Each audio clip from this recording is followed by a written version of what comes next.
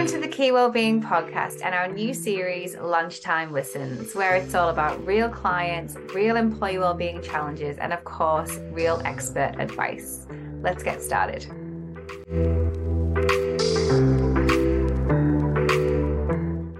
Hello to everyone tuning in to another bite-sized but jam-packed session with our experts. And today the topic is the need for leaders to be more human. So one of the main workplace wellbeing trends that we can expect to see this year is humanity, with business leaders shifting their focus towards developing relationships with employees, treating and communicating with them like people rather than numbers. And since we are all humans after all, we think it's about time, don't you? Today, we are joined by someone that, in our opinion, sets a prime example of what other employers, leaders, and managers should be doing, and that is being an open, authentic, and just genuinely real person. So I'm delighted to be joined today by the multi-talented Simon Clayton. Simon is an all-round marketing guru with many talents and many titles under his belt. Marketing, a leadership coach, trainer, mentor, author, and lecturer. And we're delighted to have him here to talk with us today about the importance of being human-centric in the workplace. So welcome to our podcast, Simon. How are you? I'm very well, thank you. And thank you so much for the invitation. It's great to be here, great to take part. It's a busy time at the moment, so I can't complain. But I love these things. I love podcasts. So yeah, thank you. And thank you for the invite. Oh, you're so welcome. It's our absolute pleasure to have you on. So these are short and sweet podcasts, as you know. So we're going to get straight into it. So I'm going to ask you a poignant question, and that is, why do you think it's important for leaders to be more human, open and honest, particularly about their own well-being? I see this a lot with your content that you put out. You try and bring the real and the raw and the honest, and I love it. But why do you think it's important for leaders to do that? I think, firstly, it's all about, as a leader, you are setting an example. And I think, more than ever now, it's tough out there. It's tough in the workplace. And I think if you can present a more human side, people buy into that. People, I suppose, there's a lot more empathy, with your team and the people you're around. And we all want to be treated like humans. We're not robots. I think the old style of leadership where someone stands at the front and tells everybody what to do has long died. I think it is more about using people's skills, using people's experience and working together as a whole. And part of that is having that human presence, presenting that human image, which I think is so important. And we're seeing this at the moment with the large organizations, where people are getting a lot more freedom, a lot more autonomy to operate. And because of that, those organizations are doing well, and they're realizing the value in their people. And I think that's another point, in so much as for so long, when we sold our organization, we promoted our organizations, we always talked about our systems, our processes, our products, our services, and very rarely talked about our people. And more than ever now, we know that people make a business tick. People buy from people, as I'm always preaching. And for me, it's all about the human element. We buy from human people, or authentic people, as I say. So that's the real importance. And I say, as a leader, I think you've got to lead from the front and show that. That you're open and human. Absolutely. And I think it's a really interesting point that you just said there. We used to, talk about our amazing systems and our efficiency, and look how great we are with all of our processes. And like, how funny when you think about it that we've only just brought the people element to the forefront. Absolutely massive. I think part of that is, with products and services, we know exactly what we've got, and from marketing terms, you're selling your benefits and your features, and it's fairly easy to do that if you get it right. I think with people, it's really difficult unless you really understand the people around you and what their strengths and weaknesses are and their personalities and characteristics. It's really difficult to promote that. And again, that's a learning curve that we're seeing with more organizations now, where they are listening more to their people, trying to develop that understanding of who they are and what they want and what work means to them as well, which is really, really important. And, obviously the big shift at the moment is the Monday to Friday working pattern is changing.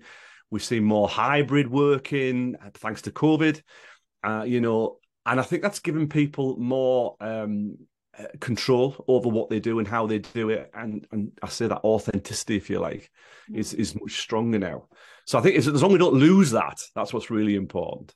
Absolutely. I don't really think it is going anywhere. To your point about things changing after COVID, Mm-hmm. workplaces definitely have changed. And those organizations that are reluctant to get on board, they've basically got a generation to figure it out. Because if you've got old guard thinking and old, ways of working in the institution, that's not going to last for many more No, decades. So do you know, it's a funny thing because I think it's about being flexible. And I was having this conversation with one of my clients a few weeks back, in so much as that they've got a diverse workforce in terms of ages. And, this person sent me that actually some of our older workers are pleased to be back in the office working Monday to Friday, 9 to 5. And I think it's an appreciation of all those kind of feelings that people have. If you've got people who prefer to be in the great, don't suddenly say that's it. No, from now on, work from home. It is just having appreciation of your people, and what makes them tick. We all know that people work to their best when they're kind of left to their own devices, left to run their own time. Obviously, you need some form of leadership and then some guidance, but ultimately, people work better like that. But if that means that you're used to working 9 to 5, Monday to Friday, and you're happier doing that way, great. That's how you'll perform in that environment. Likewise, if you're younger or you're not used to doing those kind of hours, mix it up. But I think you've got to be flexible at the moment, especially in terms of how you offer that. And again, that's understanding and listening to your people. Yeah, and listening to the humans that are in front of you. Absolutely. Yeah, putting the human back into HR, as we like to say. Yes, I like that. So on that then, so what would you say to those that are afraid to sort of show and be their full authentic selves, whether that be on social or whether it be in the workplace? I know that recently I posted about something about my spiritual side. I posted about I think I posted about tarot cards on LinkedIn, and I was a little bit scared. I'm going to be honest with you. I was like, "Are you allowed to be spiritual and professional on LinkedIn?" I don't know. So, what would you say to people that are afraid to sort of show that side of themselves? It's interesting because I get asked this question a lot. I talk a lot about personal branding, and obviously LinkedIn being a great tool, as you say. For me, it's the personal brand tool. But the question being that how much of ourselves do we have to give away on social media? How much do we have to show? And I think there's a very thin line between kind of opening up or showing enough that people can actually connect. And then there's the scale where you're literally showing everything. And, we just look at celebrities and, how, 1 minute they're doing this and it gets really messy. And I suppose that kind of authenticity quickly goes away because we know that, all right, this month this person's promoting that they're in this way, and so for me exactly, yeah. For me it's about, first of all, I always think about your persona. So we know as humans we carry different personas. We have a professional work persona. We have a persona at home, whether it's with our wives, husbands, children, we carry all these personas. And it's about understanding exactly, right, what does our professional persona look like? What are the kind of things that we're happy to share and the things we don't want to share? And almost setting those boundaries, if you like. And once we can do that, we can then feel more, I suppose, secure in how we share that online and how we share that within our professional lives. I talk about my mental health. I've made, I've struggled with mental health in the past, and I'm happy to talk about that. But I'm not somebody who wants to preach about it. I'm not somebody who's going to hang my hat on it and say, I know people do, and people do it really well, and I'm not condemning that. That's just within my persona. Happy to talk about it, but it's not something I'm going to kind of live by at the moment. Who knows what's ahead? So because of that, I've set that boundary. I understand, exactly where I want to go with that, and that's what I would suggest with a lot of people is that part of that fear is the fear of losing control and saying too much. Well, if you actually sit down and think about, first of all, okay, what do I stand for? What does this professional persona look like? It makes it so much easier than to communicate that. Yeah, absolutely. And I just want to pick up on a point that you mentioned there about mental health. So thinking about leaders sharing a bit more about their mental health. I think what you were saying there about not sharing too much, not becoming known for that, and that's fine. But also there's an element of it, I think there should be of leaders being open about the fact that, hey, I have physical and mental health too, just like you, just like my employees. So what do you think that leaders can gain from being a bit more open about that? I think the first point I'll make is that sadly, in the UK especially, we still have this down on mental health, regardless of what we say. Personally, I feel there's a lot of box ticking. Oh yeah, we have a mental health policy, but do you actually live and breathe it? Do you actually go out there and help people, or is it just the case you got a piece of paper that's actually going to protect you in litigation? I think for there is a kind of an expectancy that if you are struggling, yeah, tell somebody, but let's not rock the apple cart. And I think that with a lot of that still exists. So I think ultimately it's got to come from the top first of all, regardless of it being a policy or a box ticking exercise. You've actually got to believe it. If you really value your people and you really value what they bring to your organization, remember that every one of us within an organization is a brand ambassador. So if we're enjoying our work, if we love what we do, and we're going to go out and tell the world, that could encourage more customers, more sales, more brand awareness, whatever it looks like. Yeah. When people are really fed up with work, they also go out there and tell people. So for me, it's about, it's got to come from the top. It's got to be about, understanding what people want. And if we have got mental, how can we help them? How can we support them rather than just saying, well, it's what's the policy and so forth.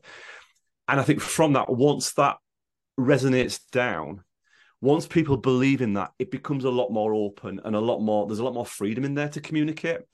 But I'll say this again, sadly, at the moment in the UK, I think there is still this, I want to say macho image that anybody who suffers from mental health isn't up to the job, isn't up to the role. It is getting better, but I do still think we carry this sometimes. And this is not small companies, by the way. I'm talking about the bigger organizations as well, who struggle with this still. So unpopular opinion, I know, but that's But what I I see. appreciate you bringing that real side to things. I'm very much trying to change things with key wellbeing. We are as a team, and we do come across that though a lot. And I want to pick up on your point there about it having to be lived and breathed if we decide something. There is literally no point in box ticking or getting a program in or running a workshop if we're not going to really try and change the culture and try and create an environment where it's easier for people to be well, as opposed to it being like an extra thing that I now have to take care of. Like, how can we create an environment where it's easier for us to do that? Well, I think just an example, I suppose, going back to those larger organizations, can't get words out, those larger organizations, we are seeing titles like people manager, head of people. So there are organizations who are embracing that and realizing it's more than just a HR issue. It's actually, being there for our people and providing those environments that if people are struggling, or on the other side, if people actually want to climb and do better in their jobs, that door's open as well. So I think that there are changes happening, there are positives happening. But I think alongside that, it is about, being open and honest. The big thing about technology and the benefits it's brought, the huge benefits it's brought, everything moves so much faster.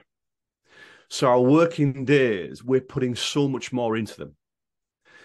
So because of that, our brains are really struggling. So there is a point in which we will cut off, in which as a natural engine, the brain does cut off when it can't take anymore. Hence the reason why people, anxiety, depression, etc., etc. So we've got to protect ourselves in that, regardless of whether they believe in the concept of mental health and people, not being well themselves. It's also the fact, well, hold on a second. What about our systems, our procedures, our policies, the actual way we do our business? That has to change as well in order to protect our workforce. If we're expecting, I don't know, 50 odd emails a day to go out and people to do, it's just great. The human body can't take it anymore. So in that respect, even if that's part of this whole protection issue and policy issue, that's what I would say would move on. Yeah, I think we're still trying to find our way a lot with that, aren't we? Yeah, technology has brought some great advancements, but just the way you were describing there about your brain not being able to take any more, I can definitely relate to that myself, despite the practices I have in place, despite what I'm trying to do to look after my own well-being, there is a point in the day where I actually can't take any more information in. I'm going to have to just do something mind-numbing, watch something on TV or whatever, or just, put a circuit breaker in and go for a walk, or just, it's just too much. But it's true, isn't it? I suppose it's like a car, isn't it? If your car runs out of fuel, you need to refuel it. If your car, there's something wrong with the engine, you need to get it fixed. And yet, as humans, we think we're invincible. And I've been, I've been a victim of this myself, working long hours and thinking that I'm invincible, especially when I first started the business. You do work long hours, so you take that as part of the course, and all the great entrepreneurs say, well, you need to be working ridiculous hours, 7 days a week and all that rubbish. So exactly, yes, so you do buy into all that because that's the entrepreneurial life. But there is a point where you've got to stand back and say, okay, there's self-preservation here. There's got to be self-preservation. And we hear the term, work-life balance. It's like, yeah, well, why not? Let's encourage that. Let's ask that more. And why can't people work different hours during the day? Why can't people go for a nap in the afternoon? Why it's all these things that to some organizations, it's really scary. Oh my goodness, no, I want them here 9 to 5. That's changed. That's gone. The pandemic taught us all this. That's changed now. We can't go back to that old way. Absolutely. And so I think it's about flipping that on its head to be life-work balance then, right? Oh, I like that. Yes, absolutely. Yeah, very good. Yeah. Yeah. How can we approach it through that lens and potentially all be a little bit happier? Yeah. Absolutely. So on that then, we've talked a bit about organizations and policies and procedures and cultures. Let's bring it back to business leaders. And maybe if you've got some practical tips, I don't know if you've got anything that you want to share. So we're all about practicing what we preach here, and I know that you are too. So to the business leaders that are listening to this, do you have any top tips for self-care, for looking after ourselves? I do. Got some just up my sleeve here. No, I do. Well, literally by what I play on myself, basically. So the advice I would give, and this comes direct from what I do, is number one, surround yourself with positive people. Whether that's, if you can get a mentor or a coach or just somebody you can go to and talk through. We all need somebody to talk, especially if times are hard or we're feeling challenged or we are feeling anxious, depressed. We need somebody to talk to and be open and honest with that person. So choose somebody you can trust. But yeah, feed off their enthusiasm, feed off what their experience, and switch the news off because, again, the media at the moment, the media for a long time has been in negativity overdrive. And it's never any good. So yeah, definitely surround yourself with positive people. Make time for yourself. Whether that is time during the day, whether it's first thing on the morning, whether it's going for a walk, whether it's reading a book, whatever it is, just make time for yourself to get yourself together and so forth. Again, we seem to run very busy lives. And I know especially, business leaders who maybe have younger families or, other things going outside of work. It's very difficult to put ourselves last. And for me, it's really important. As we mentioned before we started, I went on a massive health kick about 3 years ago, coming out of COVID. Suddenly realized that I was looking a bit heavy around the sides, around the gills. And I was just about to turn 50. And I thought, do you know what? I need to do something about this. And it's been the best thing I ever did. I got a PT first of all, and it's been the best thing I ever did. So again, finding that time for yourself, where it's just some quiet time or some way you can go for a walk, or better still, get yourself to the gym, and get practicing some self-preservation. Yeah. And I think finally, keep self-educating. The brain is a very clever machine that it needs, and the soul, it needs food. And we've got to keep self-educating, whether it's something that we do as part of our daily jobs, roles, responsibilities, or whether it's something completely different. Get yourself a book or a podcast or an audiobook, whatever, and just keep self-educating, because that's wonderful for the soul. And it develops the mind and helps you see things from a very different environment, which could ultimately help you in your role with your people. I love that. What a great, well-rounded answer. Some really good points in there. Definitely. Do you practice all of them yourself? I try Why to. do? I'm not going to sit here and like and say, "Oh yeah, dead Yeah, easy." I No, don't no, think any. I I don't try think to. anyone does. Yeah. Yeah, I think that the big pressure at the moment is coming off Christmas. You do feel a bit, dare I say, sluggish. You're still in the kind of the Christmas routine, so it's proving challenging at the moment. But definitely getting to Well, the gym. yeah, I want to pick up on on a post. I mean, I'm not sure when you're listening to this, people that are listening to this podcast, but it's January the 12th now, and Simon posted recently about the pressure of all the things. New year, new me. Improve yourself in this way. Get yourself to the gym. Dust off your gym kit. Like, what are you doing? But there's a lot of pressure, isn't there, at this time of year to like improve yourself and be better and all that. Yeah, massively, massively. It's crazy to think. And I talk about a lot of this when I coach about the seasonality of the way in which organizations promote their products and services. And we've never got away from this. So we always know that the 1st of January, apart from the fact that every retailer is having a sale, we also know that every gym in town, is promoting the fact of getting healthy. Every nutritionist, fitness, it's a massive, massive industry. And I think also when you're already part of that, i.e., you go to the gym or you do stuff, you get bombarded even more how to better yourself than what you've been doing. So yeah, that always, and likewise, we see it kind of the amount of holidays we get offered and better lives, and obviously recruitment's a massive industry at the moment because everybody's looking for a new job. So it always amazes me how seasonal we are, but I suppose that's just part of the course scenery. But yeah, there is a bombardment of stuff at the moment, of messages, and you've just got to really kind of choose wisely, or better still, just switch off. Yeah, particularly the news. I love your point earlier. Actually, that was one of the best things I've done. Try and remain somewhat current, but on my own terms when I Yeah, want to check in with it. Yeah, yeah. I think for me, we tend to believe the news a lot more than what we used to, which sounds crazy. And again, harking back to social media. And by the way, this is somebody who lives and breathes social media, so I see the benefits of it. I'm not trying to do a downer on it, but news is so constant now. It's constantly there now. It's not like the good old days where you turn on at 6 o'clock or 12 o'clock on the telly. It's constantly in your face. There is constantly news being piped through. And 99% of the time, it's negative news because obviously negative news sells. So because of that, we get pulled into this vortex of this negativity, this negative news. And so I really try and cut back now on that negative. I switch the apps off, the news apps, switch those off. I'm very wary of where I hang out on social media during the day, just because it's that negative overdrive. No one needs it, and a lot of the time it's nonsense anyway. Just a. and it can really just affect our perception of the world, right? If you know about 10 horrible things that have happened today, you're like, oh well, the world sucks and like we're all doomed.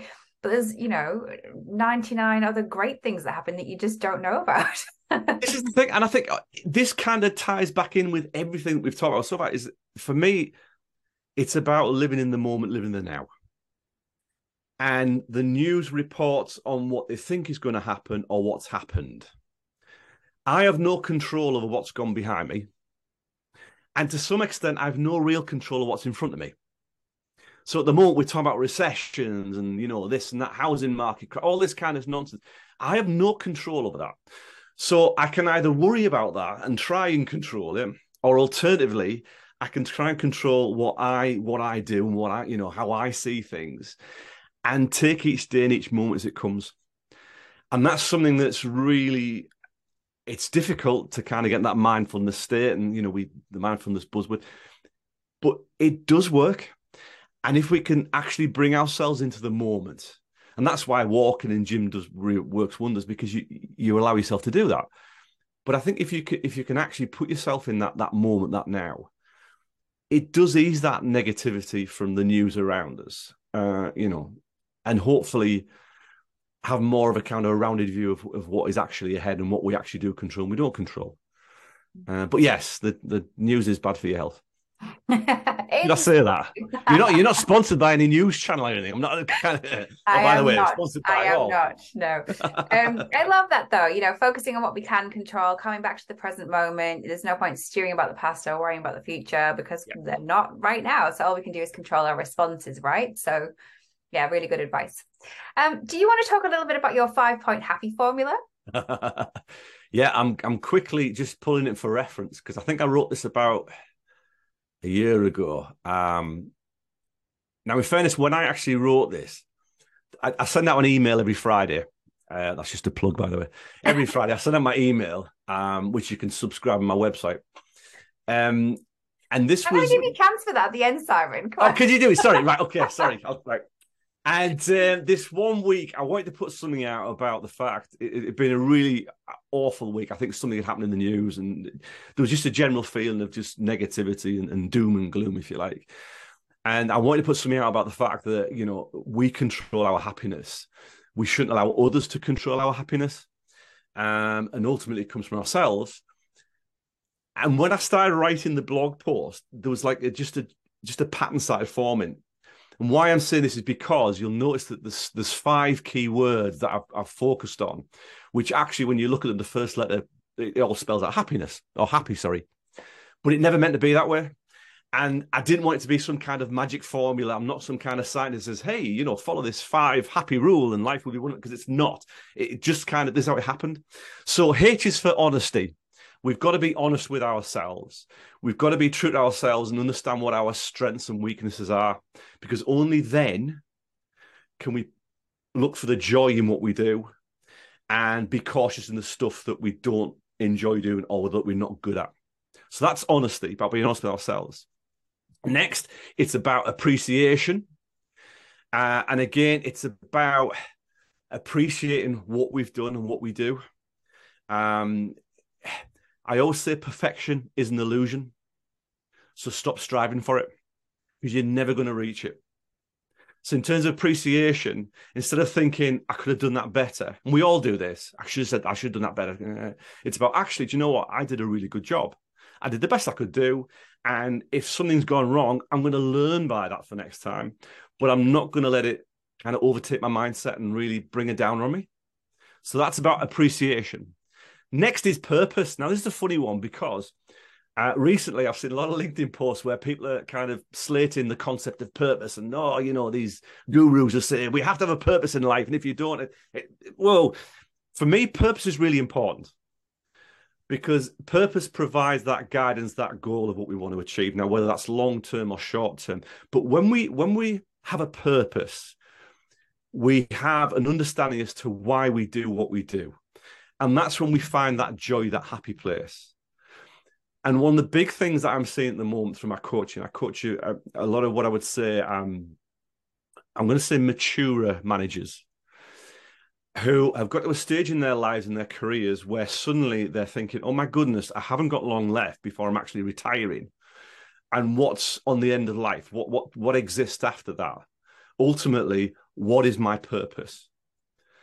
And for me, it doesn't have to be something absolutely groundbreaking, amazing. It could be something that's going to carry you through for the next 3, 6, 12 months. But I think purpose is important. We've got to understand, why do we do what we do, and where the joy is that we get out of it. So that's our first P. Second P is passion. I'm a passionate person. I assume you are, Marie. Passion carries us through life. Where the joy and the fun stuff that we do is all around our passion. If we're passionate about something, we tend to do a better job than when we're not passionate about it. So for me, always be mindful of the things that really make you happy, the things that you're passionate about. Follow those dreams. And I do believe that if you do follow them, it almost resonates out that you get them. You know what I mean? It's kind of self-realization, I think it is. Really, really important. And then finally, the last we've got HAPP is why, and that is just basically you, and that's all about only you can make a difference. You can sit there all day and moan about the world. You can sit there all day and moan about your job. You can sit there all day and moan about the people you work with or your employees. Only you can make a difference. So if you're unhappy, take action. Do something about it. And even the smallest steps make a massive, massive difference. And that's my happy formula. So ultimately, just to recap, we've got honesty, appreciation, purpose, passion, and you. That's the Absolutely. magic formula, I which love just it. happened in the space of 5-10 minutes when I was writing a blog post one day. Yeah.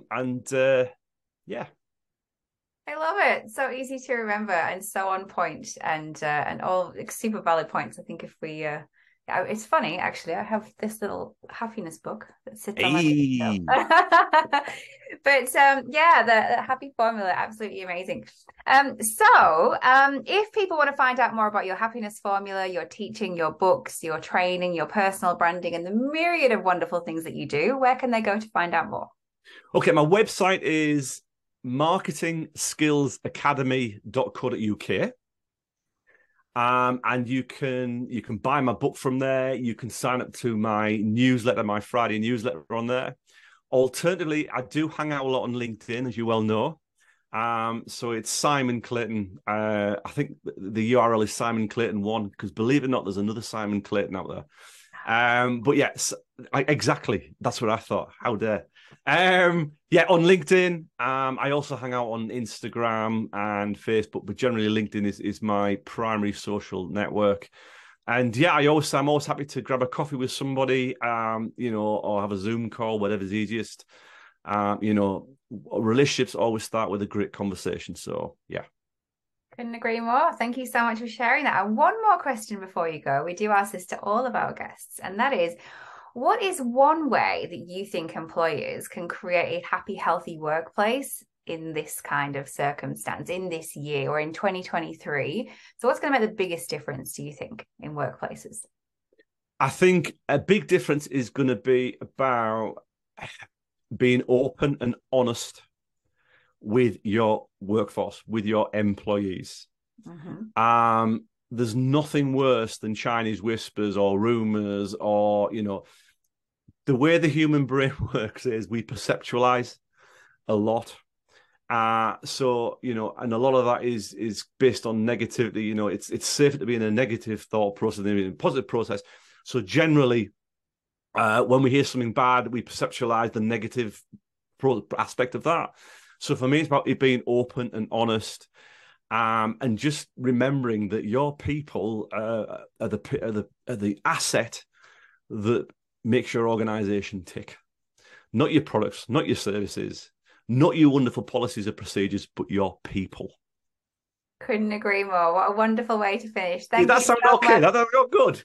That sounded great. Thank you Yeah. so much, Simon Clayton. Thanks for listening to the Key Wellbeing Podcast. Don't forget, we've got a whole library of free guides, toolkits, resources, and fortnightly lunchtime listens just like this, with an epic lineup of guests, all to help you to create a healthy, happy workplace. Find it all on our website, www.keywellbeing.co.uk.